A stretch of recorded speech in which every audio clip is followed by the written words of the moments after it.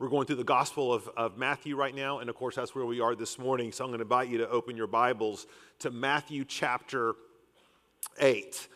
You know, we started this series, church, back at the end of 2021, I think it was, or 2022, and we gave this series a specific title, and we called it King and Kingdom.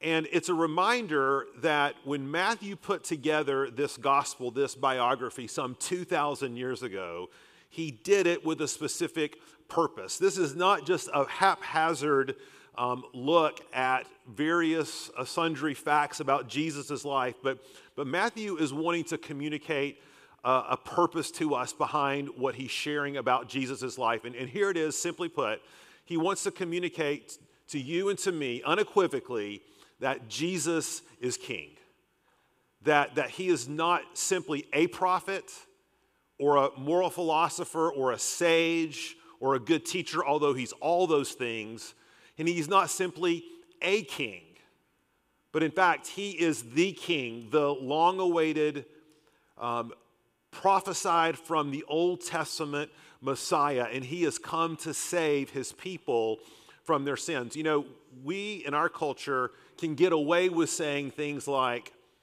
we believe in a king or a ruler or an authority or a person or a specific way. But when we start talking about, we are affirming that this is the way, this is the person, this is the king, then of course this is going to challenge our cultural moment.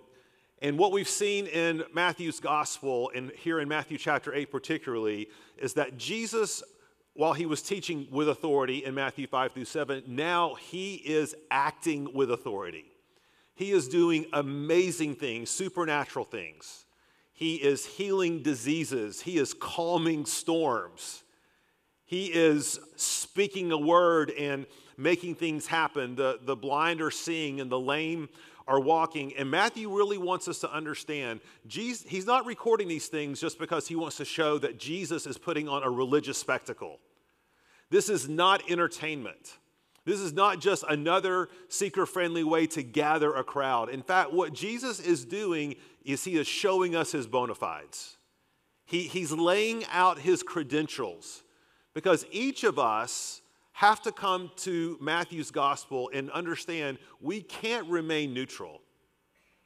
We can't come to see Jesus in Matthew and say, well, I think Pastor Paul, he's a good guy, he's an inspirational guy, he teaches some good things, there's some nuggets for me and my family along the course of my life. But, you know, I don't want to be too religious, too zealous. I'm a respectable person, by the way. I'm not a Jesus freak. Let's put things into perspective.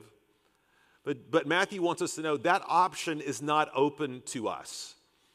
When we come to his gospel, we either say, I absolutely reject who Jesus is here. I don't believe it. It's not compelling. I'm not going to build my life on it. Or if it's true what he says, then this is the place that's going to capture my heart.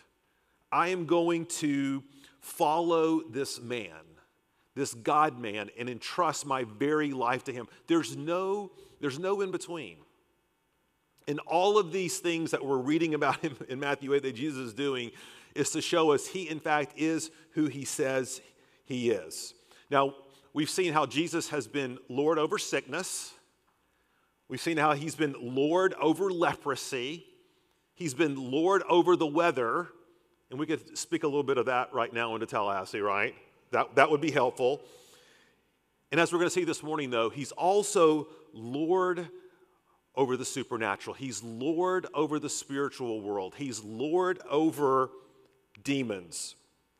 Now, let's be honest here as we look at this passage where Jesus meets these two demoniacs and he casts the demons out of these two crazy men. Let's be honest that there's a lot of cultural barriers that we're going to have to overcome if we are to take a passage like this seriously. See, we live in a materialistic culture, a secular culture, which wants to tell us that the only things that are real are those things that we can see, taste, touch, put our hands upon. any of that other sort of stuff, anything that we cannot prove by the rules of science, in a lot of ways is seen by us as being less than real. In fact, we can become, if not functional atheists, kind of like functional deists, right? Like, God's up there, we're down here, we're doing our thing, we're living our life. God, He's interested in these aspects of our spiritual lives, but really the whoop and wharf of my life, He's not so vested in. But what Matthew wants to show us is that that's a deception. That all of life is spiritual. That Jesus is king over everything. And that no part of our life is lived out on neutral ground. All of our life, whether it's the job we go to, the kids we parent, the ministry we have, the groups we lead, the places we go, all of them are played out, for lack of better terms, on a spiritual playing field, a spiritual battleground. And we have to know, as Christians, as those who profess Christ, that there is a very active and very present enemy who is opposing us every step of the way. Sometimes it's in your face, sometimes it's much more subtle. But we're going to see this morning, number one, and this is the bad news, you and I are not up to this task. We're not. We are dealing with forces and powers that are far beyond our human capacity. That's the bad news. But the good news is that we follow and trust in one who is greater, who is powerful, who has authority, who is the King of Kings and the Lord of Lords, even over the spiritual realm. So we're going to be in Matthew 8 this morning. We're going to be reading verses 28 through 34. And if you're able to, I'm going to invite you to stand as we read God's word together.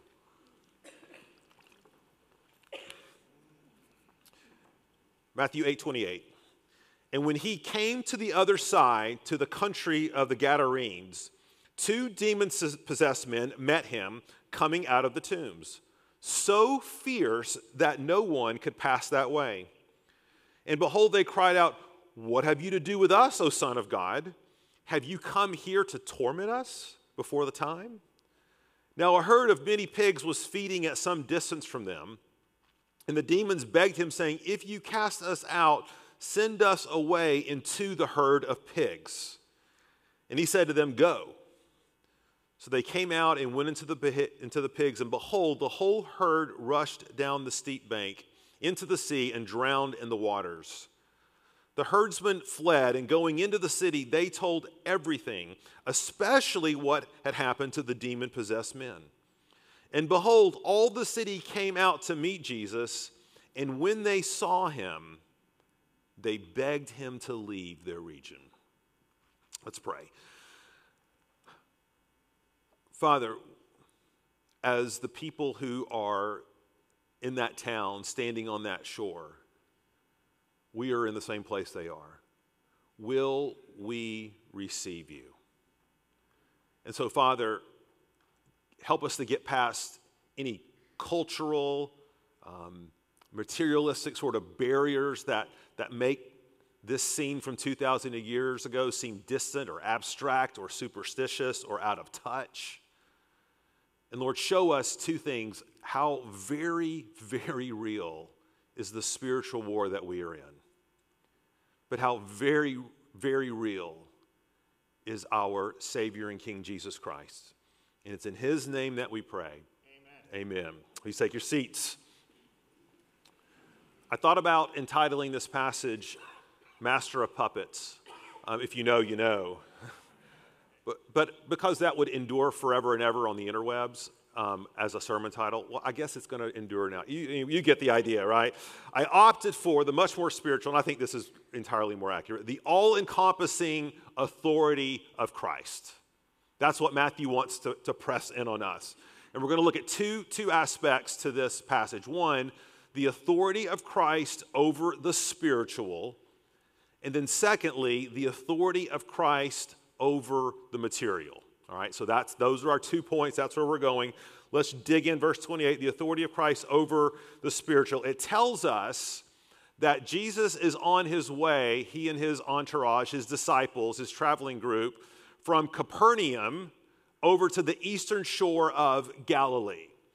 Now, if you're a Jew reading this, you immediately understand what's happening here. When they hear that the disciples are heading over and Jesus is heading over to Gadarenes, that's the area of the dreaded Gentiles. That's the Decapolis area. That's the 10 cities of those pagans, right? This is the Seminole traveling from God's country here in Tallahassee and venturing down into that place that must not be named, right? The sewer. And, the swamp. You get what I'm saying, right? Now, if you did not know that this was Gentile territory geographically, you absolutely know it is by looking at their domestic practices. Because what are these bunch of crazy Gentile pagan farmers raising? They're raising pigs, right?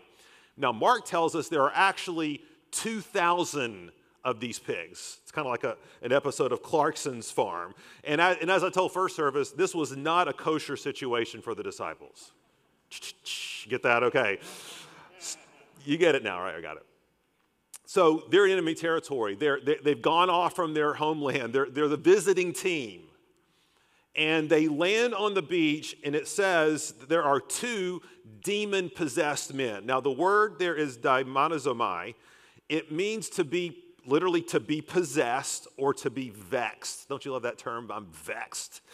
Parents tell your kids you're vexed by their behavior, but they're vexed by these demons. These demons have taken over on some level of control, of influence, of dominating these 2 people's personalities. And the word that Matthew uses here is that they were fierce. Literally perilous. They were dangerous. And when we read in Mark chapter 5 a more detailed description of what they were facing, you can understand why. Listen to what Mark chapter 5 says. And no one could bind him anymore. Here he's just talking about one of the men. Not even with a chain.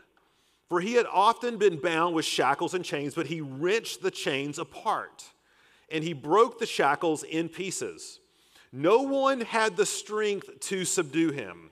Night and day among the tombs and on the mountains, he was always crying out and cutting himself with stones. Sounds like some of your next door neighbors, I understand, right? No. This was no mere domestic disturbance. This was something that had taken over. This was something prominent. This was something like, stay away, right?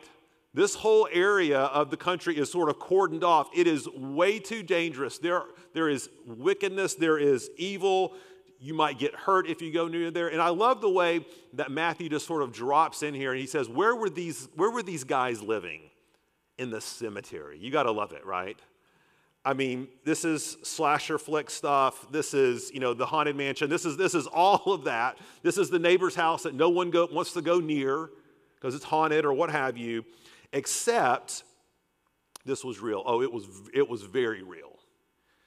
And it tells us, look back at the text, that the demons met the party on the beach. Now, this was not a welcoming committee. They were not having cocktails. This was not a sit down. The word met, it really means they aggressively presented themselves. It's one of these halt, who goes there sorts of moments. And it's Matthew's very subtle way of showing that what we have here is nothing less than a spiritual showdown. This is Elijah and the prophets of Baal. This is spiritual evil against spiritual good. This is a conflict between 2 competing spiritual authorities.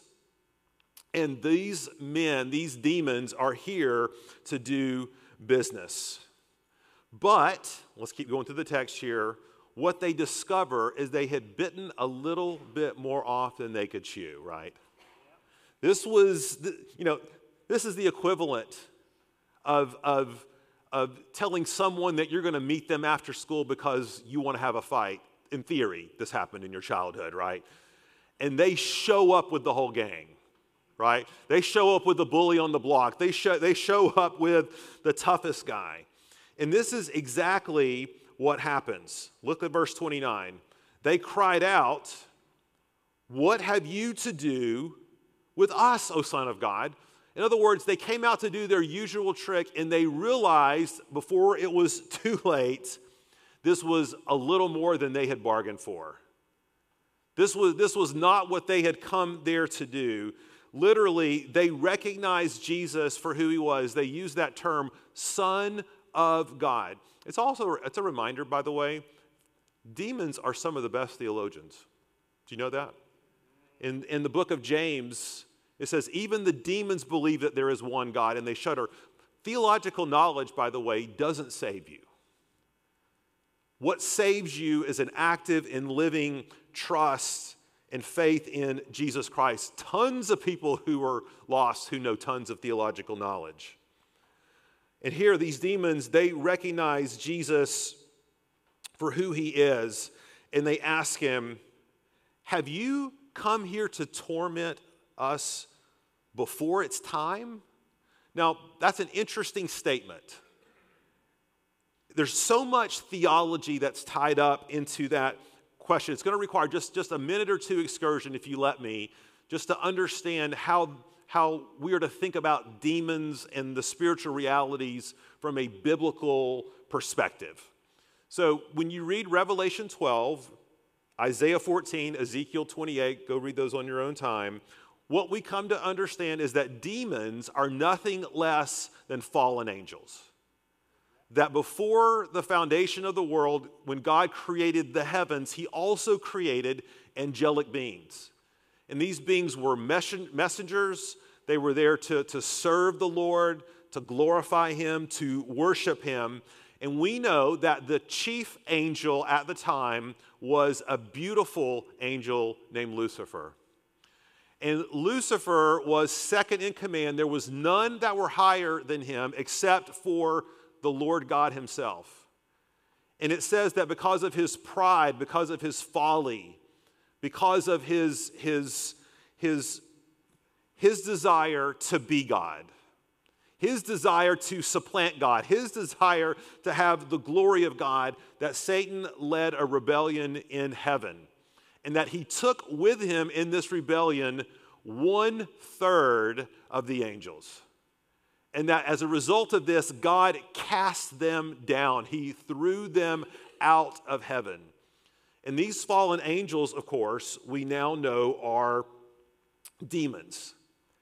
And for a measure of time, until Jesus returns one day and enacts the final judgment, Satan and his minions have been given a mission, or they've taken a mission. They've been given a reprieve, which they use for the express purpose of harassing and deceiving the people of God, of thwarting his plans, of thwarting his purpose, of leading and deceiving and drawing others astray. And so we see angels or demons in the scriptures have all sorts of power, all sorts of ability, much, much more than would a normal human being like us. So for example, we see that demons harass.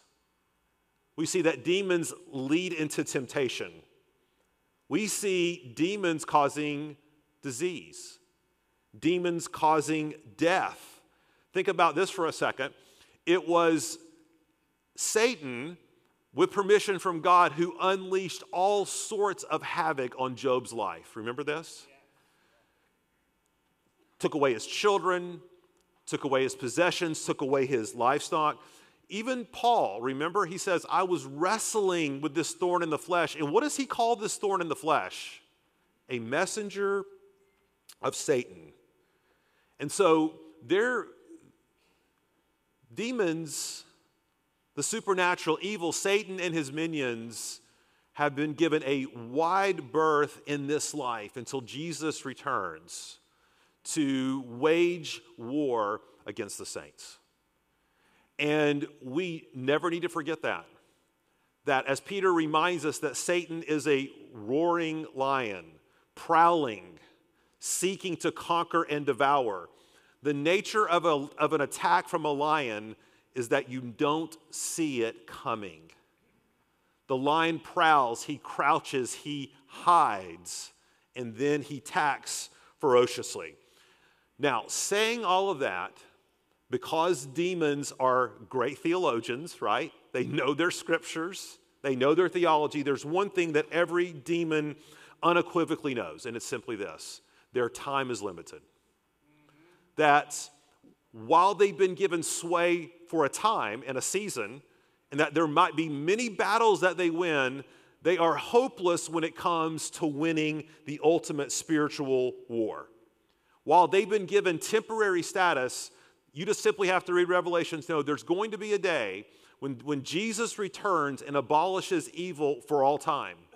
He will cast Satan and his minions into the lake of fire, where Jesus will reign as king, unhindered, unrivaled for all eternity. And the reason that this is going to happen, it's one reason and one reason only, is simply this: it's because of the cross. See, Jesus died to eradicate sin and death. This is why Satan, and we looked at this in Matthew chapter 4, remember? Why Satan and his minions put so much attention, so much effort in trying to divert Jesus from his mission. How did Satan tempt Jesus in the wilderness? He said, Jesus, eat the bread. Establish your kingdom. You don't have to die. You don't have to go to this mission to the cross. That's entirely unnecessary. But in order for Jesus to defeat the works of Satan, he had to go to the cross. And because of this, everyone, all the spiritual world, knows their time is limited. So, back to the text. When Jesus shows up, the demons are saying equivalently, "What are you doing here? You're too early." I remember when my mom would drop me off at a friend's house growing up. And she would say, "I'm going to be back at 7 o'clock, right? I'll pick you up and we'll go home and eat dinner." And I remember just thinking, oh, this is great. We have after school, we have several hours. We can play basketball. We can build Legos. We can do all those things. And then Mom comes one day and shows up at 4:30, right? She's like, "Oh, I'm sorry, I forgot. And it's always this, you have a dentist appointment." It's always something like that, right? And my attitude or my response is, "But Mom, you said we had till 7. You said I could do this, and this, and this, and that you were going to come back. But you're early. What are you doing here?" That's what the demons are saying. Jesus, it's not time yet. Jesus, we still have sway here. What are you doing showing up and spoiling our party? And here's just a little tidbit just just to kind of park in your mind. This is Jesus's way of reminding them your time is short. That you're wreaking havoc here, you're raising Cain, but I've come here to do, just in my estimation, a small miracle, to remind you, to remind everyone else that this is a foretaste of the kingdom. Folks, there is going to be a day, can you just picture this for a second, where you are no longer led into temptation, where you no longer have to wrestle with sin, that you no longer have to deal with the effects of sin in this life. And it's not just the sins we commit, it's the sins that are committed against us. It's the evil that's perpetrated in the world. It's the brokenness that surrounds us. And our hearts cry to God in this, "Lord, come quickly, come back, save us, restore us, give us shalom, give us peace." And Jesus, by this miracle, is just giving us a taste of his kingdom. He's just reminding the demonic world who's the boss. So, look back at the text. The demons make a couple of bizarre requests. They know they've met their match, and they say, don't cast us out. In other words, don't send us back to the abyss. Okay? Let us go over here. Send us to this group of pigs. Okay? Now, let me say a couple of things about this that we can deduce from this. Matthew 12, when we get to that passage here in a month or two, seems to make it clear that demons are not just ethereal spirits drifting around wherever, that they actually have to have a place to go. That they are just like we as Christians are on a mission, they're on a mission as well. And they are looking for people to possess. We'll come back to this in a second. People to oppress, people to lead astray.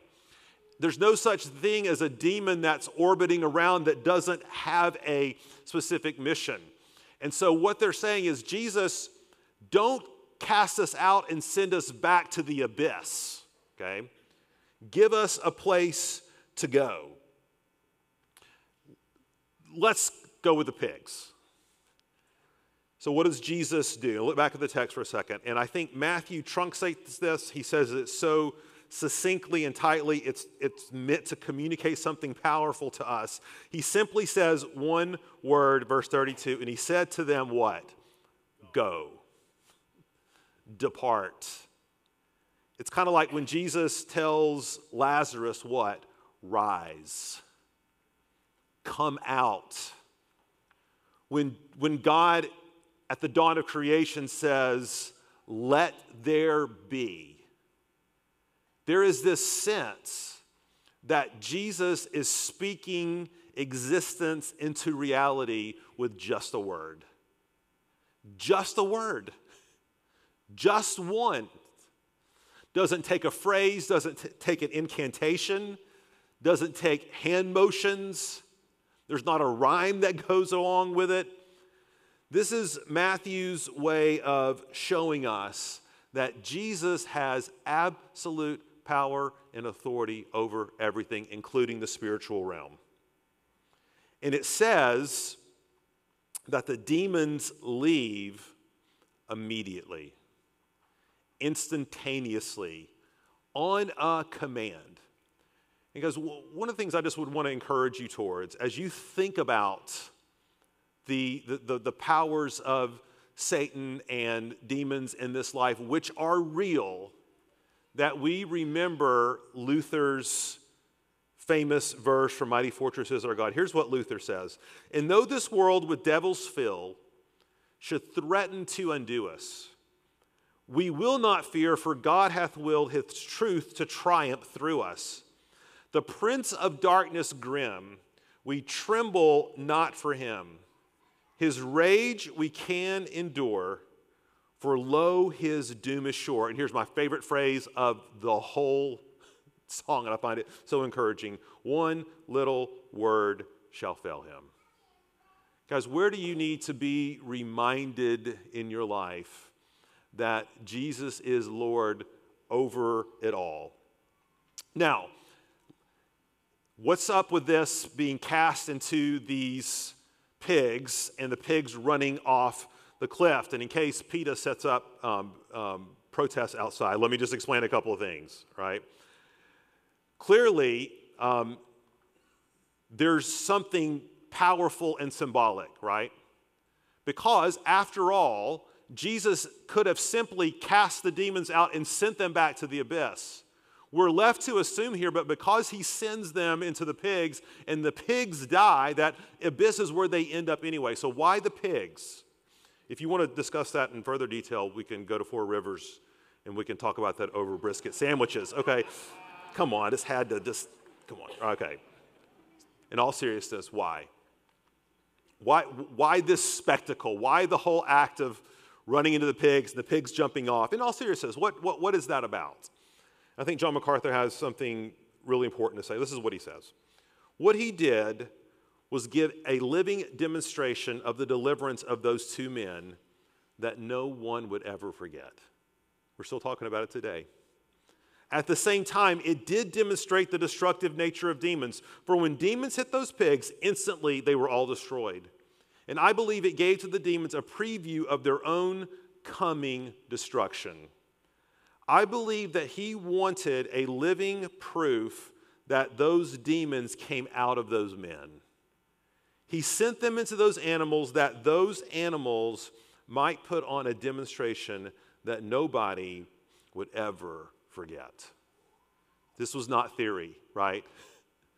Jesus is Lord over it. Two things, two application points, and then we'll go to the last point. First, and I've said this 10 times already in this sermon, let me repeat it again. Demons are real. They are powerful. They are at work. And can I say this? This is a great warning to us in our age. They are not to be trifled with. See, one of the things that happens in a culture that becomes demystified, where we're all about science and objective facts and factoring out God and those sorts of things, it creates a void. And so on one hand, we're materialists as a culture, but isn't it interesting how drawn we are to the dark arts, to magic, to fantasy, to the paranormal, to psychic sorts of things? There's this void because we know, don't we?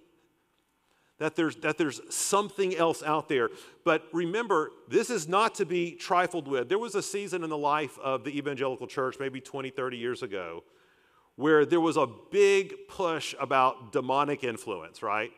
Praying the right prayers, casting out the demons, naming the demons by name. Because let me just say, if a real demon showed up, you would not want a part of it. They are supernatural, powerful beings. I believe I have witnessed what I would consider to be demonic possessions. There was one time I was working in a mental health setting, and won't go into all of it now. Missionaries report this when they go into more primitive kinds of culture. They report these sort of sightings. You may say, well, Pastor Paul, why does that not happen here? Why does this not happen in the same way in our modern culture? Now, and MacArthur says this is really interesting. He says, Satan adapts himself to the level of sophistication of any particular culture. See, Satan is much more sly and deceptive for us. See, you may not be contending with crazy demoniacs running around naked outside of your house in your neighborhood and breaking chains. Satan doesn't need that. Satan's attacks are much more subtle, much more attractive. Why a demoniac when pornography will do? Why come at you full force when he has your iPhone to endlessly distract you? What's the use of demonic possession? You know your enemy then. But materialism, pride, power, achievement, these are all things that we subtly domesticate without realizing that these are Satan's full frontal attacks against us. Because I don't believe Christians can be possessed. Let me just say that. We are indwelt with the Holy Spirit. I don't think a demon can exist inside a Christian who has the Holy Spirit. But let me say this, Christians can be attacked. Christians can be harassed. Christians can be tempted. I believe Christians can even be oppressed. When my first year in seminary, and I moved away from home, and I went through a really severe depression. And you could say there was a lot of things tied up into that, right? I was away from home. I didn't know anybody. I was alone. I was wrestling through big decisions in my life. But I remember there were just certain nights, certain seasons of that year when I just felt a real oppression, a real darkness, a real hopelessness, a real despair. And by the way, those are not fruits of the Spirit. Those are not fruits of the Spirit. And as I reflect back on that season and realizing, I was making a lot of decisions. Who am I going to marry? What kind of ministry is God calling me to? And this was Satan's opportunity to derail that. So Christian, do not be deceived. The spiritual battle is real. But number two, second application point. While Satan is powerful, in the words of my friend Dave Harvey, he's always on a leash. It's interesting if you go into the airport and you see the security guards with the guns, and they oftentimes have their little crime dog. Not their little crime dog, but the German Shepherd looking crime dogs, okay? And it's awesome because on one hand, you know that if they unleashed that dog on you, you are toast, right? They are vicious, they are to be feared, they are to be respected. But if you didn't know what the dog was trained to do, you would just think, what a cute dog. And I've seen the airport workers let children come over and rub the dog's tummy and give it little treats. And you would just think, man, this is a pretty domesticated dog. Guys, do you realize that's God's exact relationship with Satan? Sometimes, see, there's a way that we can take the forces of evil and spiritual realities not seriously enough. And there's other times that we can take them way too seriously, in that sometimes we think there's God and there's the devil, and each is on one shoulder, and each of them are competing as to get us to do something, or who's going to be victorious. But Scripture tells us over and over that is not the reality.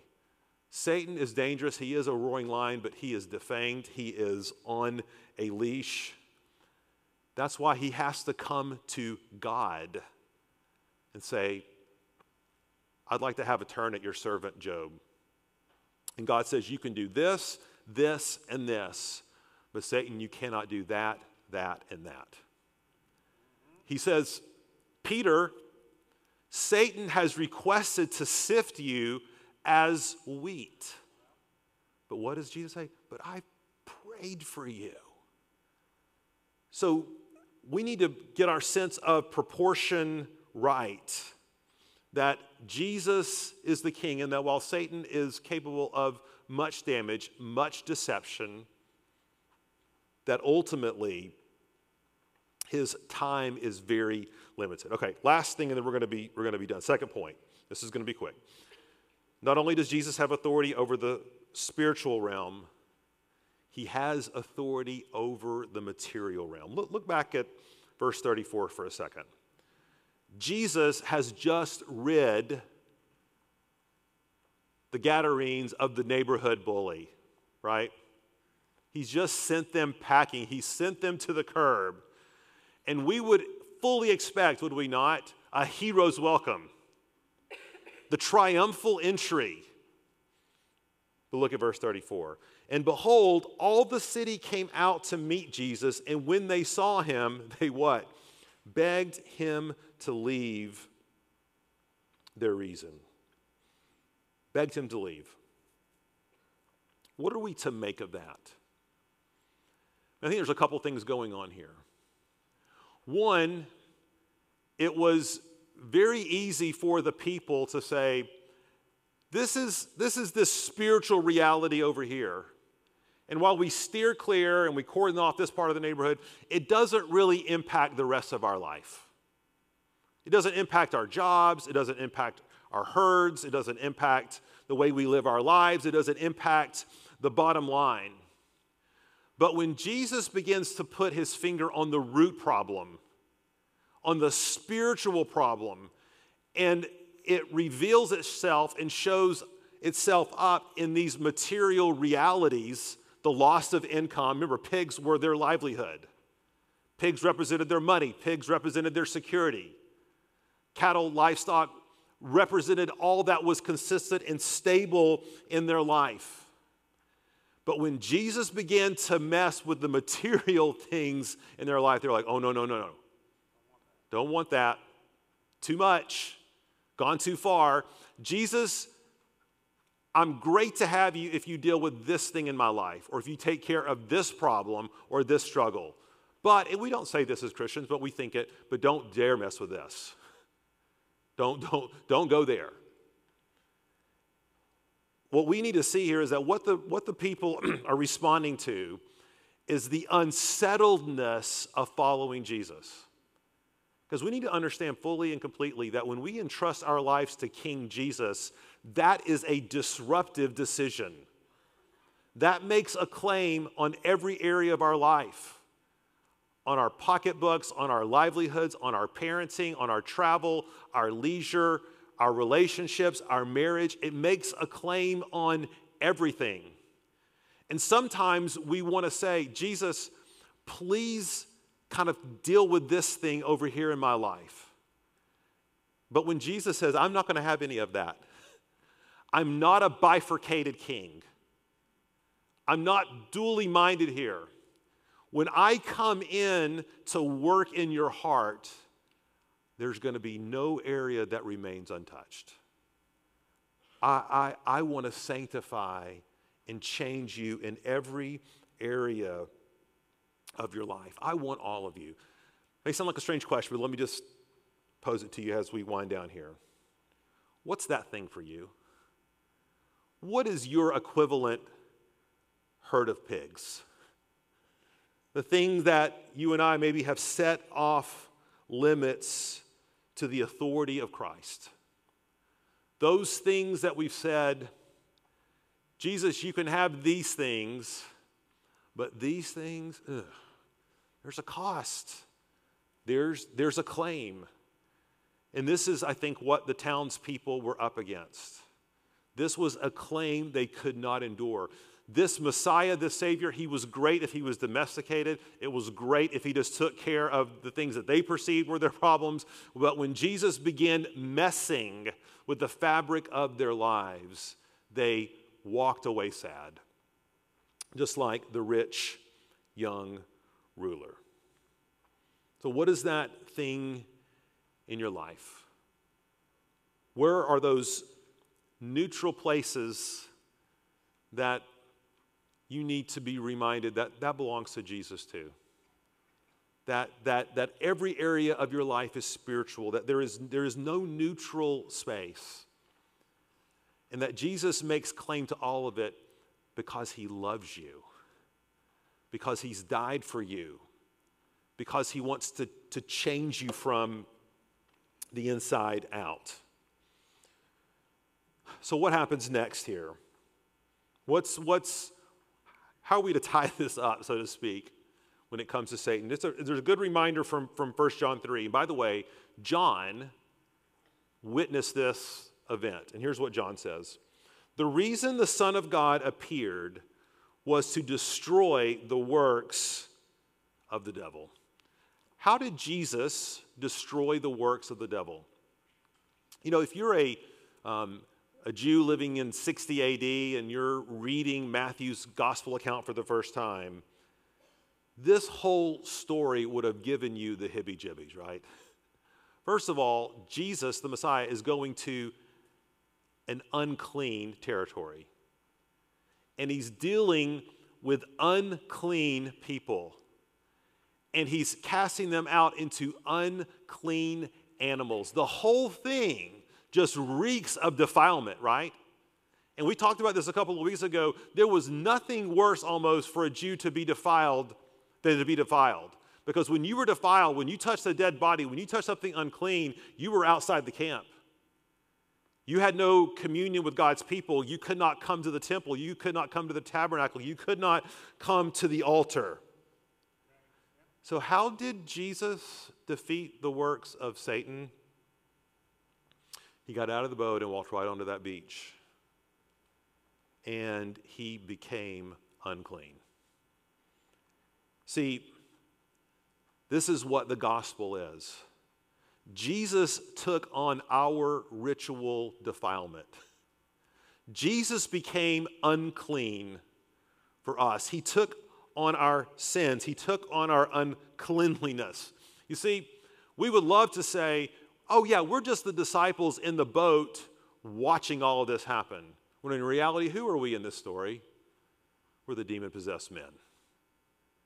We're the ones who've been oppressed by sin, who have lived lives full of darkness, with no hope of saving ourselves, no hope of making ourselves ritually clean or undefiled. But Paul says what Jesus did at that time was that the clean became unclean. Righteousness became sin. Jesus got out of that boat, went right into the middle of the defilement, brought his healing as only he can heal, to give us a foretaste, to give us a picture that this is what he does in the gospel. That he comes, the clean for the unclean, the righteous for the unrighteous. If you feel like this is a season in where you are dealing with great spiritual struggle, great spiritual warfare, that you're really maybe in tune to that in a way you haven't been in other times of your life, what you need to see is that Jesus is in the midst of that he has come, that he has died, that he's laid his life down, that he's taking on your uncleanliness.